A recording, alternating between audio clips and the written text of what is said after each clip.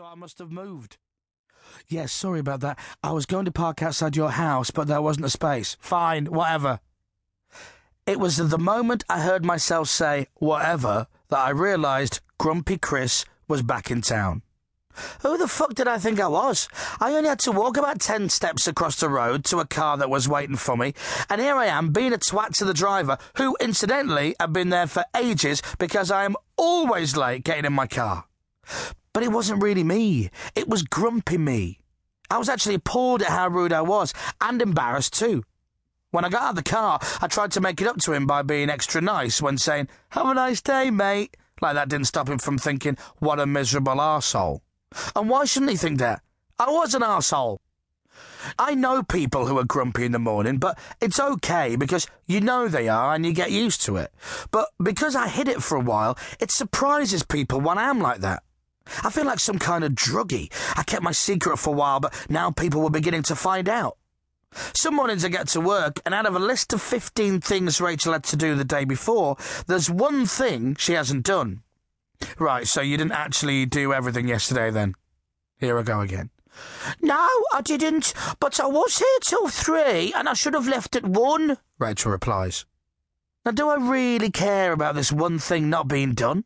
Will it ruin today's show? Of course it won't. And that's not what I'm trying to say. What I'm saying is, help me, I haven't had enough sleep, and I can't control being a grumpy bastard.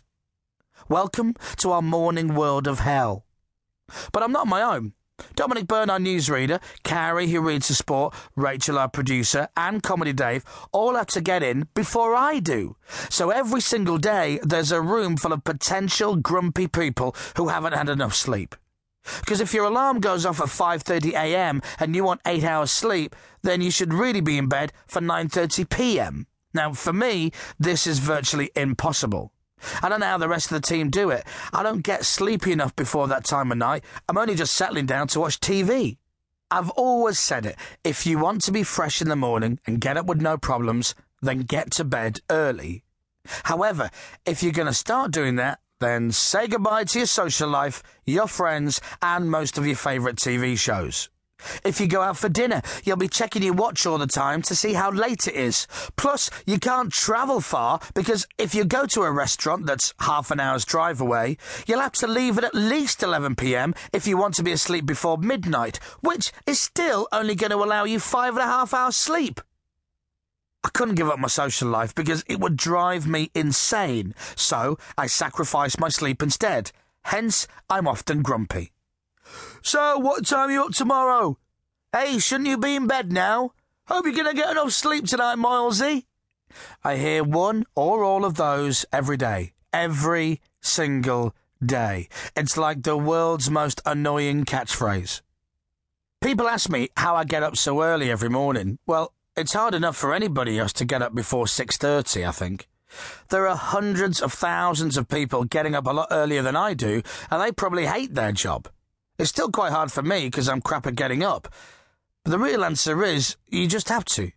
I appreciate how lucky I am because I love my job. I don't like it, I love it, and that really helps. If I was putting the tops on tubes of toothpaste and had an alarm that went off every day at 5:30 a.m, I wouldn't last a week. But I suppose with your dream job comes the downside, and getting up early is a massive one. It's rock and roll, but please be in bed by 9 p.m. So that's one question answered. Now I'm going to run you through a typical day of doing our show, and I hope that will answer any more questions you may have. My alarm is set for 5:30 a.m. Each day, Rachel, or Alad, depending on who is producing that day's show, will also call me to wake me up.